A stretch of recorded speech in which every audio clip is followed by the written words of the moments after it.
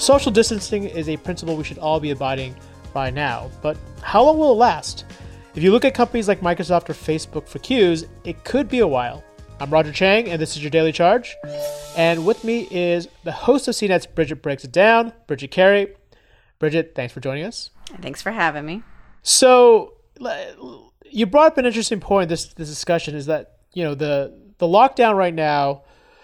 If you believe some states, they're going to be opening fairly soon. Some as early as May 1st, maybe even earlier.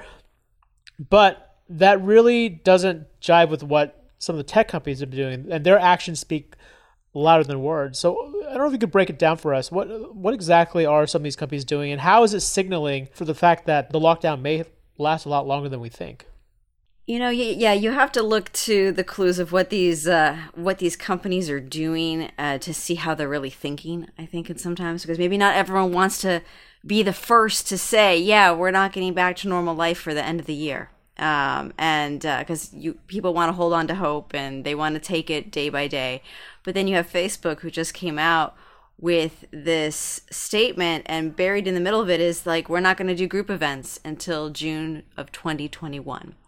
And by that, they're saying 50 more people, but let's be honest, like that's really any group event. So even if people are going back to work in some sort of staged way or staggered way, they're not expecting any gathering.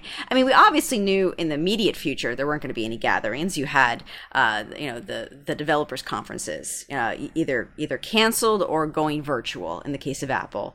But now we're talking next year. It's like, just don't plan on it, because they're probably waiting for something to be more concrete of a solution for health, like a vaccine. You bring up a really good point there. Microsoft also has said that it's not holding any more live events until Build in July 2021. So, which conveniently, timing-wise, from what I've talked to, is that's kind of like the earliest scenario for when a vaccine might be developed. So it's interesting you bring that up. It may be some of these companies are being ultra conservative, or maybe they see something. Maybe they're just, like you said, no one really wants to publicly go out and say this is going to last a long, long time. But if you just sort of see how they're scheduling things out, it's clear that they're planning for this contingency, right? This will really last a long time. And it's why you have all hands on deck at these tech companies like Apple and Google and whatnot, trying to find a way out. All hands on deck on getting some sort of app to help us track it. Microsoft this weekend, they launched something called the Plasma Bot. All hands on deck. Let's get people to donate their plasma if they have recovered from COVID-19, because for a short window of time, they will have antibodies and we can give treatment.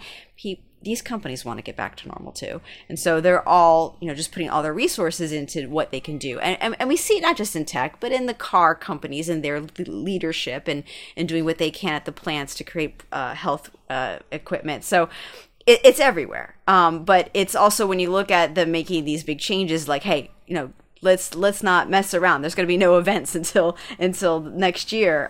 It's very interesting and very telling. I'm also looking at how some of them are changing their parental leave. We had that story about Google, also Microsoft. They have extended the amount of time their employees can have parental leave, and it also is a symbol that, like, their school's not coming back anytime soon, guys, either, until there's a solution here. So they know parents are needing something to balance home life. Definitely, that was that Google story was a scoop by Ian Scher and Rich Nieva here at CNET, and I think that's the other thing is, even if governments, states start opening things up, telling people to go back to work or go outside again, there are going to be a lot of folks who, even if employers will ask their employees back, may not actually go back because schools are still shut down. Right, at least schools are shut down for the rest of this school year.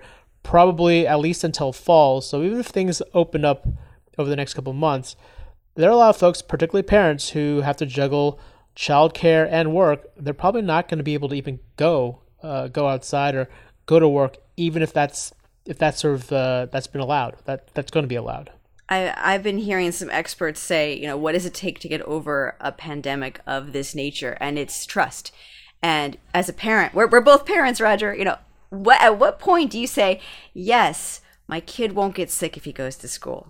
that is going to be a key thing for people, that feeling of trust that my teacher of my children isn't going to get it to bring it home, so it's not that, oh yeah, kids are tough and resilient, it's that it's the worry of like, where can you feel like you can trust everything again? Yeah, absolutely. And it is pretty interesting to see, sort of going back to the idea of where we are in this lockdown state. Like, we're seeing sort of with these events, because there are events still going on, right? There are still product launches that we've covered over the last couple, but they're done differently, right? They're all remote, they're all virtual. It's interesting how some of them are being staged. We've had OnePlus and Huawei over the last week. They had a big virtual event. It was pretty much like a normal event, except with no people. They were talking, they were making their presentation. How was that like? Because I've never done a virtual event like that yet. I've done all the meetings and the Zooms, right? But like, are they like just everyone just watches and them take turns on their Zoom meeting? Yeah, that's so it's not Zoom meeting. It's just a live stream presentation. It's essentially almost the same experience as if you were watching it at home for a normal event, right? Except there was no audience. They weren't exactly waiting for applause or waiting for laughter. There were no cues for that. It was fairly straightforward. It did feel kind of surreal covering these events, because it's like they're talking about phones and talking about specs, and you're just like, as you're covering it, you're sort of thinking like, does any of this even matter at this point? And so there are questions about that. On the flip side, I mentioned last week, like I did actually appreciate that little bit of normalcy. Like covering this, tweeting about specs and everything, that felt like what we normally did. That felt like something we did in like the old pre-coronavirus era.